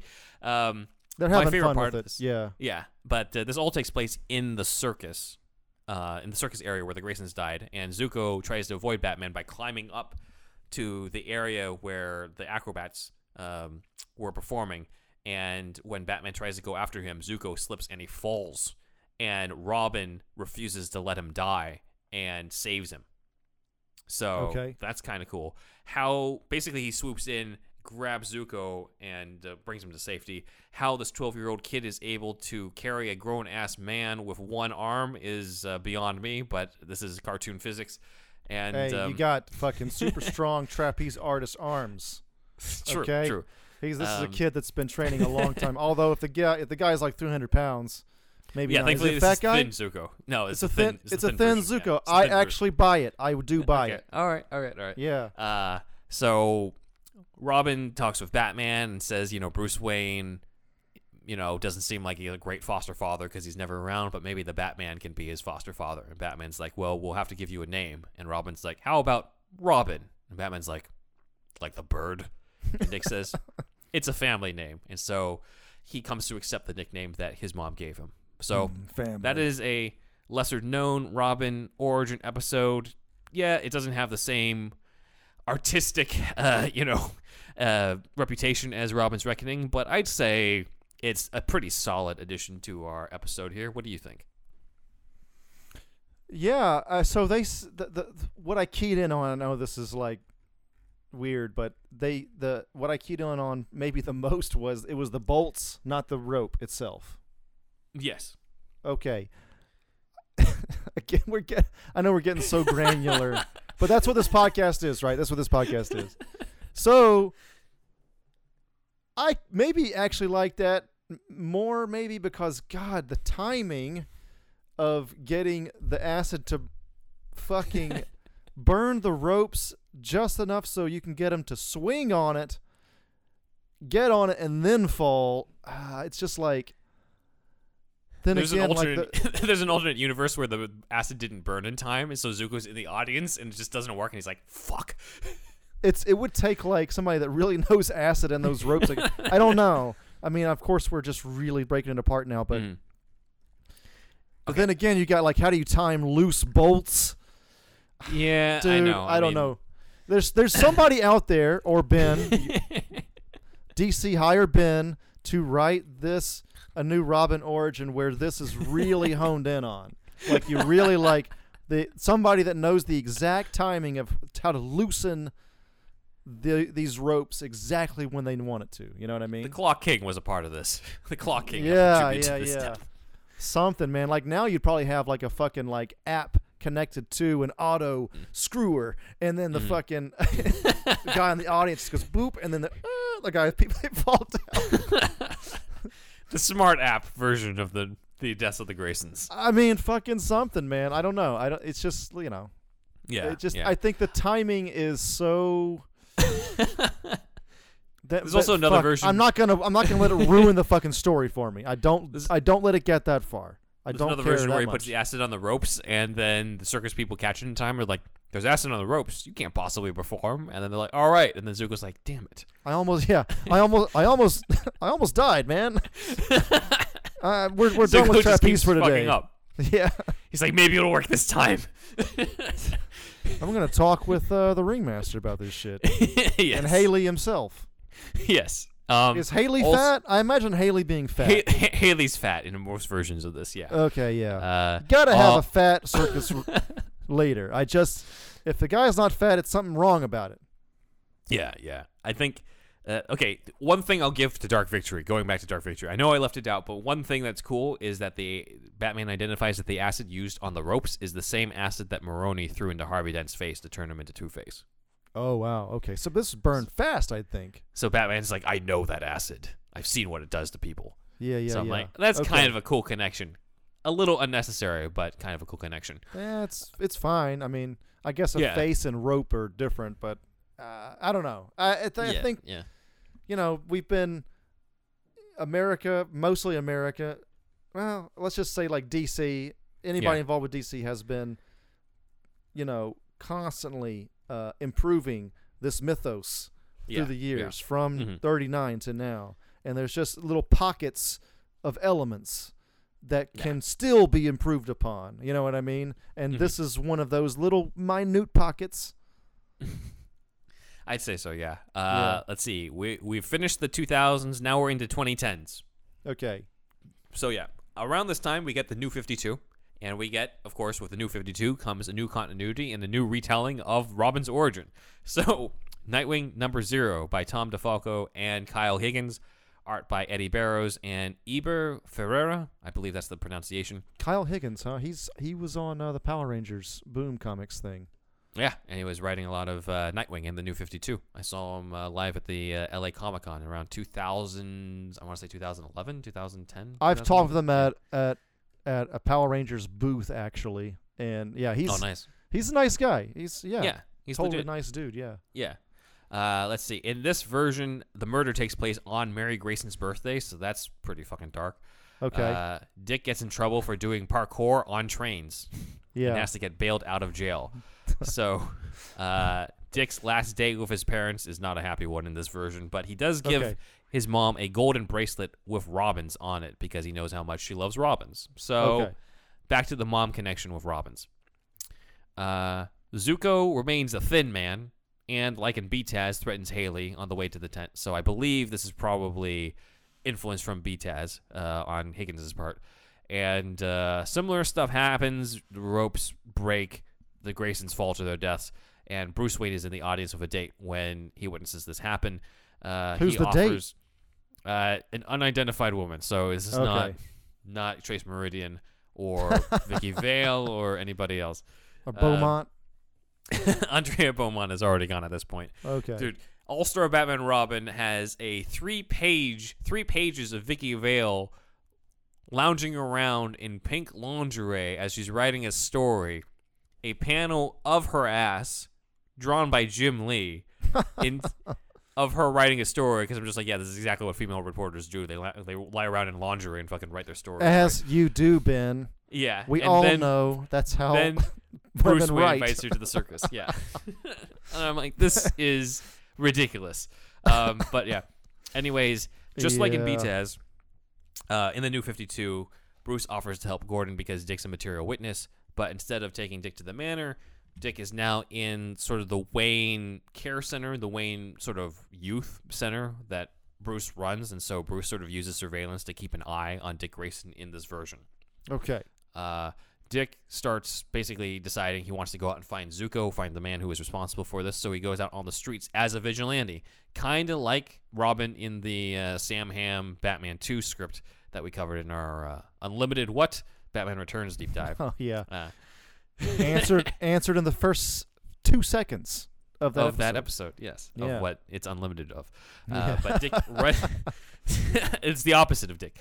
So Dick runs into Batman several times during this time, but when he sees that, he figures out that Bruce Wayne is Batman because he saw Bruce Wayne do stuff like, have a headache and have twitchy eyes and grind his teeth, and he sees Batman do the same, and so he deduces that Bruce Wayne is Batman, potentially influenced by The Dark Knight Rises here. This is after John Blake, right? This is the same year as John Blake, but it makes a hell of a lot more sense, I would say. Okay. So there's a lot of like Robin being a great detective. Yes. So Robin's also a better detective in the first episode of Batman 66, by the way. He's figuring out all the riddles. Riddles, yeah. Almost all of them, as far as I remember. Yeah. So this is the only version I found where Batman takes Dick to the cave and Dick's like, "I know who you are, Mr. Wayne," and surprises Batman. So that's kind of cool. And then we kind of have Dick's training being he's kind of like Oracle before Oracle was around, where he's behind a computer helping doing surveillance and stuff for Batman since he's just a kid. That's not bad. God, that's interesting. Yeah, that's so an interesting thing. Yeah. He can be safely on a Bat adventure and sort of know. Mm-hmm. Yeah, I mean it's fucked up ethically. Yeah. I mean, Batman does a lot of weird in the real world ethics. But making a kid a part of it in that way, also not bad. I don't dislike it. How do you feel about that? I like it. I like it. I think it's another. It kind of covers the period that BTAS didn't cover in terms of like everything from when he was a kid to when you finally see him in the suit.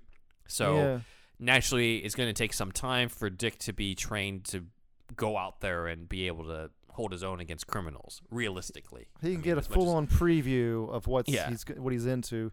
It's that's an interesting move. Mm-hmm. Okay. So good move on Higgins' part. Also cool is how Dick feels guilty that he seems to be able to move on from his parents' deaths better than Batman does, which is very true to the character. Like, we usually don't see a lot of Dick Grayson feeling tortured about John and Mary Grayson compared to Batman feeling tortured about Thomas and Martha Wayne. So it's almost like helping out Bruce is his therapy, is helping him overcome this trauma. But he feels sort of guilty that that he's not as obsessed. And Alfred is like, actually, it's probably healthier that you celebrate how your parents lived versus being driven by how they died. So that is interesting. That's a good one. Very interesting character beat. So Kyle Higgins does a lot of good stuff in this, I think. Yeah, it's almost as if he really understands the characters involved. Yes. But finally, lo and behold, he does have to become Robin at some point. Batman gets in trouble with Lady Shiva. Interesting choice here, Mr. Higgins. And so Dick decides that he's going to go out. He's already made a suit out of spare Batman suits, and presumably with some paint that's red and green to paint over it, and shows up as Robin to help Batman fight Lady Shiva. I don't know how well. I don't think he does very well, considering Lady Shiva is like the best martial artist of the DC universe. Or one of, at least. Does she do this move, though? No. It's Kyoto again. This is the death move from, what's the name of that episode in BTAS? Day of the Samurai. Day of the Samurai, yeah. Yeah. Man, I used to try that move all the time. Yeah. So, what do you think of Kyle Higgins' New 52 version? I mean, shit, a lot of good stuff. What were the quick things that he, I know you just went through it all, but... All right, starting from the top. Nightwing number 0. No. It's basically Dick being... I'd say the biggest thing that we like is this gap that's covered of Dick being at the computer station. Oh, yeah, that was good. Yes, definitely, of course. Yeah, I think that's a very good move. Yeah. And it shows that, from a character perspective, he sees a preview of it. He's a kid. He knows what he's getting into. He's been the Oracle before Oracle in this storyline, and it doesn't make him turn away. So it shows a personality trait for him. He's like, okay, I'm going to go re-up when I get old enough. I am going to go into the field with you. You know what I mean? So, I mean, of course he is because he's fucking Robin. We all know that. But still, just to have that character moment there, or just to have that baked into it, I think is pretty good. I think that's keep that in other iterations. Yeah. So I like that. So yeah. All right. that is our final comic book, but we got 2 more adaptations, and then you and I are going to basically combine everything into the Ultimate Robin origin. Oh, So- shit. Well, you will. I'll listen to it and agree with most of it, probably. If All not right, all. so we got to jump into the. I have to include this because it is a movie that covers Robin's origin, even if it's not the traditional one. Ladies and gentlemen, we're going to talk about the Lego Batman movie. 2017, Michael Cera's Dick Grayson. I am going to go out on a limb and say it's one of the best. It's one of my favorite Batman movies. It's so good. It's such a is- good movie. So we do not see the Graysons fall to their deaths, but we do see an origin of Robin. Little where- Lego pearls fall. It's a little bit too dark. It'd be hilarious, but it is ultimately a kids movie. Lego so. pearls. Yeah, Lego. There's one like small circular pieces. You know what I mean? Yes, yeah. Yeah. Dick gets accidentally adopted by Bruce at a party in this. Shows up, and Dick ends up finding out that Bruce Wayne is Batman, as much as Batman insists that Bruce Wayne is his roommate. But anyway, Robin goes through all the different costumes and finds Reggae Batman and decides to Yeah. don the Reggae Batman costume Right. without the mask and culturally appropriated dreadlocks, and decides the pants are too tight, so he removes the pants. Oh yeah, And that was good. gives us the one and only origin to why his legs are showing in the Robin suit. It's Took us great. till 2017. See, to do this is that. the thing. We get so much fun and joy from all that silliness. All of that silliness from the Silver Age and the Golden Age. Like, are you kidding me? Mhm. Like, that's Yeah. like, even though, I mean, yeah, it's just like re-envisioned again, and it's great. Yeah. Like, it was Yeah. great. Yeah. Such a competent movie. It really was. And my parents also, they finally watched it with my nephew that was Yeah. like 3 or 4 at the time. Mhm. And my mom has always been like, whatever. Well, my mom is the one that took us to the movies in the 90s. So she's seen that shit. Yeah. But my dad, of course, I've talked about before, is a Adam West fan, grew up watching it when it aired in Yeah. the 60s. And they have the whole, Adam West punch out at the end. So my parents love it. My parents loved Yeah. it. So, Yeah. like, I thought that was It's really great. cool. It's great. Yeah. Let's see. Dick comes up with the codename Robin while he's on assignment when trying to steal from Superman's Fortress of Solitude, and he proposes the name. Batman doesn't like it, but part of it is because he wants the song "Fly, Robin, Fly" as his theme song. So, Okay. and that is the Robin origin of the Lego Batman movie, arguably one of the best, mainly because of the explanations they give for Robin's outfit and the name. A So a that's fully hilarious. fully comedic. Not even, you know what I mean? Just Lego. But I mean, it's just done so well. I appreciate Also, that. It so feels much. more excusable to have a 12-year-old Dick Grayson in this version when it's a comedy like this. You get and more it's mileage out of Legos. it. And as far Yeah. as like, the Batman in this being so, they make fun of how dark he is. Yeah. With the no parents and all that, and then you have a real like gee whiz kind of Robin. So Mhm. Yeah. yeah, it's great. So let's see. Our final adaptation to go over is, and I teased this earlier, is Titans. 2018, we have probably the most faithful live-action adaptation of Robin's origin, which I realize is not saying much because this is only the second time. But The best confrontation of him against Zuko. Zuko. That scene is Yeah. great, but we'll get to it, I guess. Season 1, the episode ironically titled Jason Todd is the episode where that happens. Okay. But Dick Grayson is 12 years old. Actor Tommaso Sanelli, I might have butchered his pronunciation of that, but Sanelli plays Dick Grayson at 12 years old. Similar to Batman the Animated Series, we see Bruce adopt him when he's a boy, but we never see the Tommaso Sanelli Dick Grayson in a Robin outfit. Okay. So they took the same page there. Actors Randolph Hobbs and April Brown Schatkowski are John and Mary Grayson. Once again, it is acid on the ropes, very true to the Detective Comics number 38 version. We see them fall, and Dick is unable to catch them when they're basically falling towards him, and he's standing on the support on the other side. So very well done. The first and so far only Boss Zuko in live action, amazingly enough, actor Oh, Richard yeah. Sipieri. Yeah, because before it was Tommy Lee Jones as Two-Face. right. Yeah.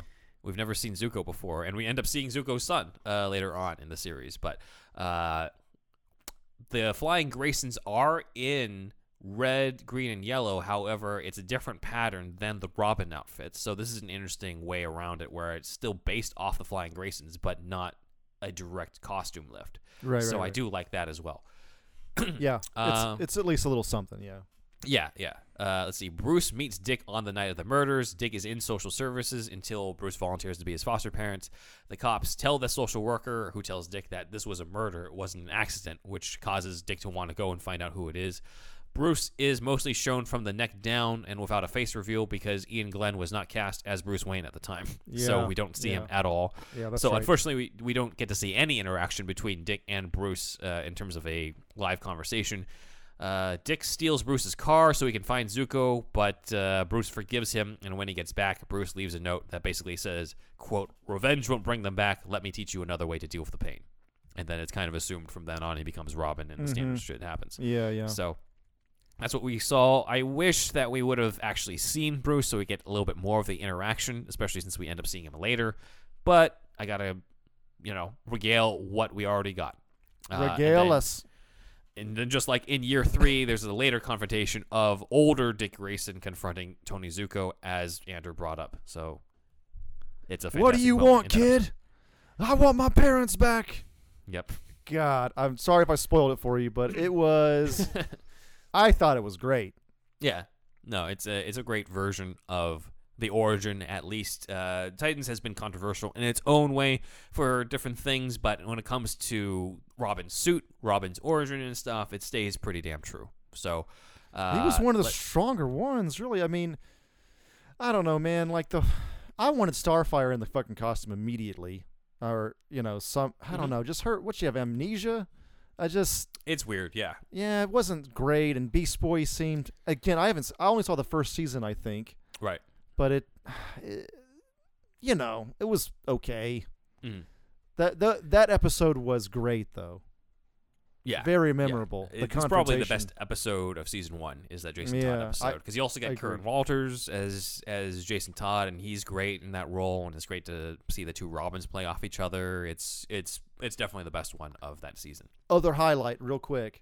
We talked about this off the air, but they say, "Where'd he come from?" And he goes, they're talking about Dick Grayson, and he's like, "Oh, he's from Gotham." And then the other cop goes, "Whew," like everybody knows Gotham is a shithole. Yes. Like the way the other cops talk about it, it's like, yeah, it's not good. So I thought that was another really great little, addition there.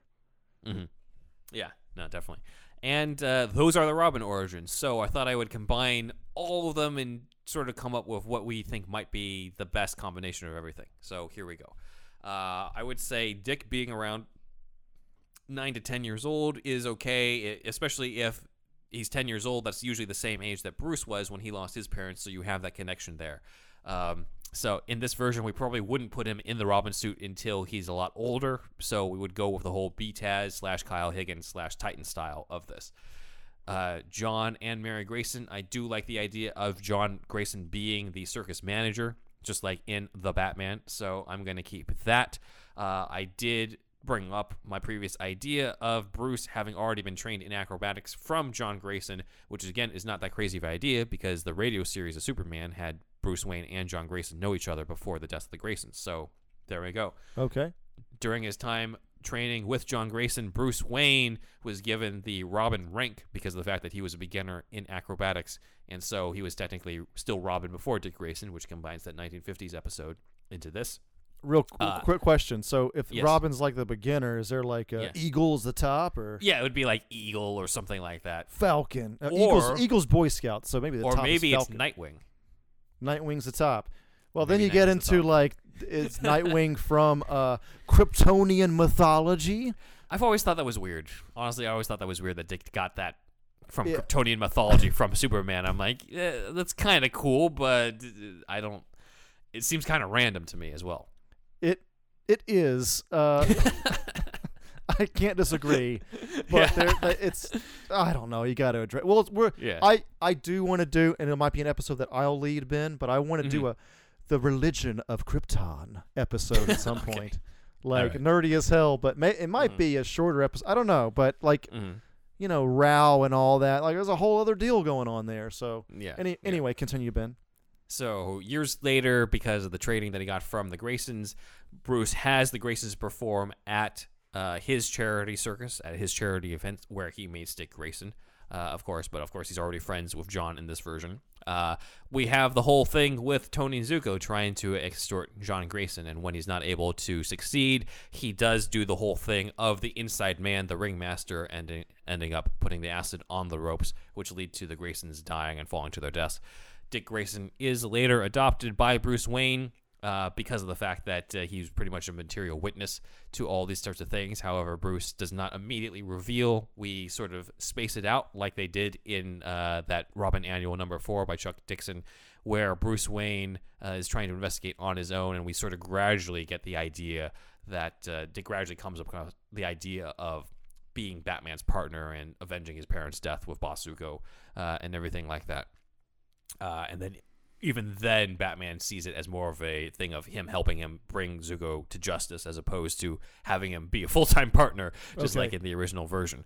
So he gets that. The Robin name, of course, in our version comes from the Grayson tradition of ranking in terms of the trainee, which is why Dick Grayson would be okay with Robin being passed down to other people like Jason Todd afterwards. So we keep that. I do like the Batman animated series version of the outfit being in sort of outfit that was made for him that he never got to use because he lost his parents right beforehand. So that outfit is then forever not just tied to his parents, but losing his parents at the same time.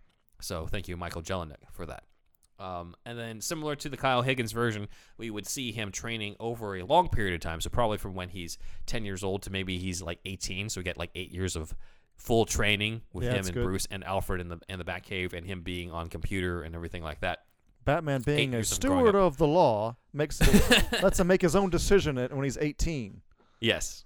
Robin's 18th birthday. There's a fucking episode right there. There's a Robin's 18th birthday. He becomes Robin. Yeah. Yeah. Exactly. That's a fucking one shot or something. You know what I mean? Yeah. Mm-hmm. Mm-hmm. And of course, along the way, he ends up confronting Stan Rutledge, the ringmaster, who is the inside man, as well as Boss Zuko, and bringing them to justice. And he becomes Robin. And that's the version that I would combine, using pretty much as I could out of everybody in this version. So yeah, what do you think, Andrew? Do you agree with that? Or are there he gets the iPad with the following being Oracle, basically, right? You did say that, right? Yeah, he gets the computer. He gets to be on the back computer and stuff, like in the New 52 version. I don't know if I really want him to be so good at detective work that he figures out Bruce Wayne is Batman earlier. I feel like that's kind of unnecessary because he's not really the master detective. That seems like more of a Tim Drake thing. It's like making Flash faster than Superman. Or no, Superman faster than Flash. Flash, yeah. It's like you got to give these characters their, top skill, and Batman's detective thing is kind of important, especially if this kid's a kid. Yeah. Maybe somebody else down the line, or an adult Tim Drake or something like. Mm-hmm. But yeah, it just doesn't really work if he's. Yeah. That's not in the Ben Wan version. Yeah, I do like the acid. I do like it being the same acid as the Two-Face one, just because maybe Zuko's connected with the Maronis and that type of thing. But I mainly like it because of that annual Robin Annual number 4, where the cops just think maybe it was an accident. Then again, that doesn't really work if he's taking him in as a material witness. I don't know. I have to think about that. But I do like the idea that part needs to be maybe honed in a little bit.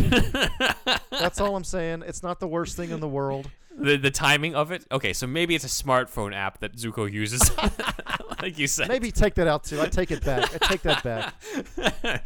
Maybe whatever the case is. There's a guy in the mob that is an acid. A guy really fucking loves acid, and he's like a quote-unquote acid expert. I don't know. Maybe it doesn't fucking matter. Maybe it doesn't matter. Who cares? Yeah. I don't think it matters as much. I mean, it honestly didn't occur to me to differentiate all the different ways the rope was cut until I was like in the middle of it. I'm like, hey, that is kind of different. And then I started tracking, like, when was it acid? When was it cut? When was it the bolts? All those type of stuff. All those type of things. It's just, we pick apart everything anyway in this this podcast. A lot of Batman fans do, and ultimately, I am a Grant Morrison subscriber in the sense that I think when I read something, I don't really care who pumps the Batmobile's tires. I don't. Right. Yeah. Like I do. I like going into it whenever we talk about it like this. But if I'm by myself reading it, the main thing is what are the characters going through? Mm-hmm. How is the action fun?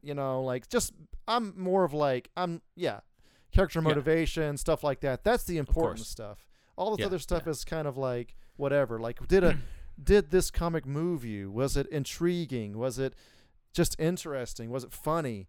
That's really what it boils down to. It's not like, the quote is who pumps the Batmobile's tires? No one does. It's a made-up story. It's some line like that from Grant Morrison. And it's of clearly course, Dick Grayson, though, during his training period. I gotta have you do something, Dick. What does this have to do with crime fighting? Like, you'll find out when you're older. But that's not of course you can answer that question, but it's not the point of Grant Morrison's statement. Mm-hmm. When you read a story, whether it's comic books or a fucking novel or whatever, it's to me, and I think to Grant Morrison, it's not about these mechanical things as much as it is about the human element, the human drama, fucking, people taking vows to themselves, like there's a scene in Arkham video game where, a pre-Batgirl Barbara says, "Why do you do what you do?" And then Batman says, "Because I made a promise." And it's just like, that's fucking cool. Yeah. Like that kind of shit. Like that's the important shit. I would incorporate emotional shit like that. Yeah, I would incorporate the candlelit vow in my version. Yeah, with, Batman inducting Dick into it.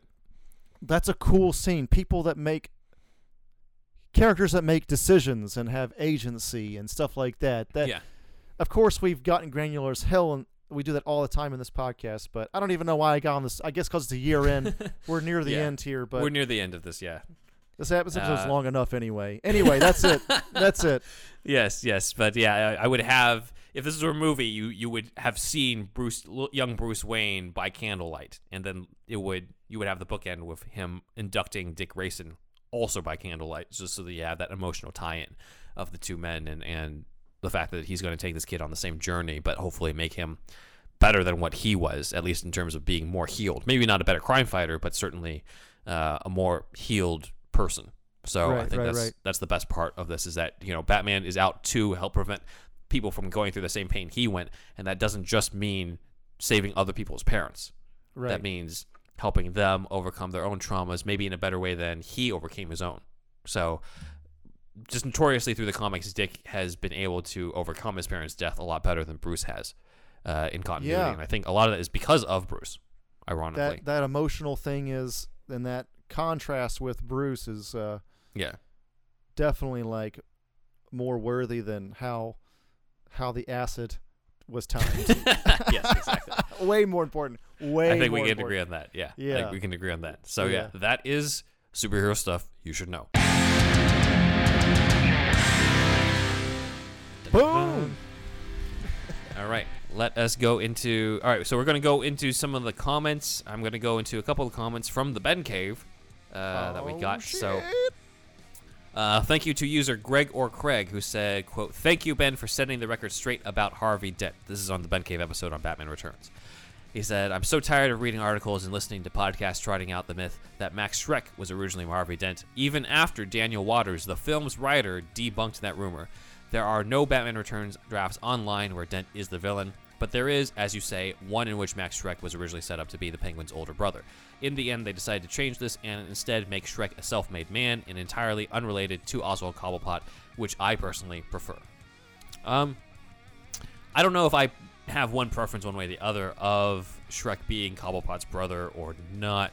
In the original script, it kind of just felt like it was kind of thrown in that they're brothers. It's not like if Waters really wanted to explore it more, it would have been better if they knew each other from the beginning. If they knew that was the brother. Like Oswald was the redheaded stepchild of the family, and he was trying to cash in on, like, "You owe me, Max." in terms of like them being brothers and stuff. Like that was never really explored the way it could have. It was kind of just thrown in as a twist, in my opinion, on that. You don't need it for the contrast of monster on the inside, monster on the outside. That whole thing. Yeah. For them to be family. You don't need them to be family for that contrast. Yeah, I agree with that. But it can affect... It would have been good, It's either way, but I like the contrast being there if they're family or not. Yeah, I agree. I mean, the whole point of Max Schreck's character, according to Daniel Waters, was to show this is the real villain, the realistic one, the one who's not a costume one, the one who could exist in real life. But to me, correct me if I'm wrong, I mean, I agree with what this guy's saying, but I think the Penguin comes off as a monster, too. They're both monsters. Oh, yeah. No, definitely. But I think Max Schreck was originally supposed to be the worst out of all the villains in there. Yeah. Does that while play also to being you? the most realistic. I don't think that's really how it came off in the end. Shrek is Not obviously a bastard, but... Right. But I think it's muddled. And I think that if Shrek was more of a Lex Luthor character and Penguin was even more sympathetic, you probably get that through a lot more than what's in the script or in the final movie. I think a better way to contrast that is Shrek being a more realistic... Like, Daniel Waters is on record saying that he thought Christopher Walken's Max Schreck was a lot different from the Max Schreck he intended. He wanted Max Schreck to be a lot more straight-laced, realistic. His comparison was Mitt Romney in terms of, like, very real-life person who's kind of just seems very boring, but is actually worse than everyone else, just to have this idea that, like, the real villains aren't the costume ones. The real villains are the businessmen pulling the strings. So, sort like, of thing. maybe a Jason Bateman playing an evil guy. Yeah, maybe like that. Normal if they were to do the original idea of Daniel Waters' Max Schreck to today, I think Jason Bateman would probably be a good choice for that. That is a weird choice to follow up on Christopher Walken, but a good choice for the version that he wanted. Original intention, So- yeah. So if you had him as Max Schreck and like a more mutated, sort of the similar mutated Penguin, but maybe he's a little less, perverted and child killing than the Tim Burton version, then you could probably really explore that contrast a lot better than what was in that script. Right. Anyway, thank you, Greg or Craig. I guess I called you either one. Yes, thank you. So thank you for that. And then the other comment I want to shout out, we've talked to him before, but Green Arrow. Not the DC character, but the user on YouTube. How'd you get that name? Have you been doing, YouTube since 2005 when it came out? Like, that's crazy, man. Yeah. So Green Arrow himself said, quote, "What I want to say to you guys is thank you for commenting on some of my Facebook posts. I really enjoy your videos, especially the Batman videos. So here's another one for you to enjoy. And I hope to get to chat with you guys eventually and giving you guys my thoughts and opinions on some of my favorite comic books, superheroes. You guys are awesome. Ben, Andrew, Wolfie, all you guys. So Wow, thank you for that. And those are the comments for today. Nice. Over to you. Okay, so as usual, we would like to thank once again Kuki Noms, Matt Herring, Elijah B., Shamrock Testicles, Shamrock Balls, Aaron Willett, Ian H., Dan D., Leom O., Super Inframan, and Douglas P. And if you want to be added to this list, please join the Shasta Army, the $1 tier, on patreon.com/superherostuffpod. And the $5 tier right after that is the bonus feed. So it's a Patreon podcast. It's a whole other podcast that we do, a whole extra one. We get the deep dive on this one, and then the deeper dive on the $5 tier. Generally 4 episodes a month, $5 a month. Okay? And that comes out on Fridays. This one comes out on Mondays. So there you go on that one. And then please use our voice recorder app to record us a little something and then send that something to superhousepodcast@gmail.com. I'm Thunderwolf Drew on Twitter and Instagram. Please check us out on Superhero Stuff You Should Know YouTube if you're not already. and you can see the video version of the podcast if you're not aware of that already. And also, please check me out. I have another side thing that I've been doing actually even longer than this, but I'm just now reinvigorating it, and that is Thunderwolf Drew, or Thunderwolf Lives, on YouTube. So check that out. And that's really what that is my other interest, which is mainly Japan-centric stuff. I lived in Japan from 2006 to 2009. Been into video games, anime, all that since I was a kid as well. So that's a whole other thing that I do. And so, yeah, check that out. I'm kind of ramping that up lately. And, yeah, that's it. Over to Ben. Nice. You can check us out on Instagram at Superhero Stuff Pod, as well as on Twitter at Superhouse Pod. You can also follow me on Instagram at Ben1Writer. In terms of other things coming up for you guys behind the paywall on the Patreon, we will be diving deep into everything that didn't make it into these two episodes. These episodes are long enough as they were, so I got a whole bunch of other notes that no thanks to me. We just have a whole other bunch of notes that aren't related. They might not be big changes like in here, but other things in terms of like differences in Robin's first cases on the job. Other details about where he was when his parents died, all those sorts of things. I've saved that for the Patreon because it just wasn't big enough to include in here. So was shrinkage a factor or not a factor in those shorts in the Gotham Winter Nights? There was definitely shrinkage for my notes on these two episodes, yes. So for their main show, next week will be our year-end episode, and Zach Brown, our guest, is back for wrapping up 2020 with us. As I said, we did the 80th anniversary of Joker. We just wrapped up the 80th anniversary of Robin. We're going to celebrate the 80th anniversary of Catwoman by diving into the Catwoman movie that was never made, that would have starred Michelle Pfeiffer with Tim Burton directing. So that would be a sequel to Batman Returns that never happened. And Zach's going to be joining us for that as we wrap up 2020. I just want to say thank you to Burt Ward. Thank you to your Luscious package. Thank you to the Catholic Lead for pointing that out to the whole world. Mm-hmm.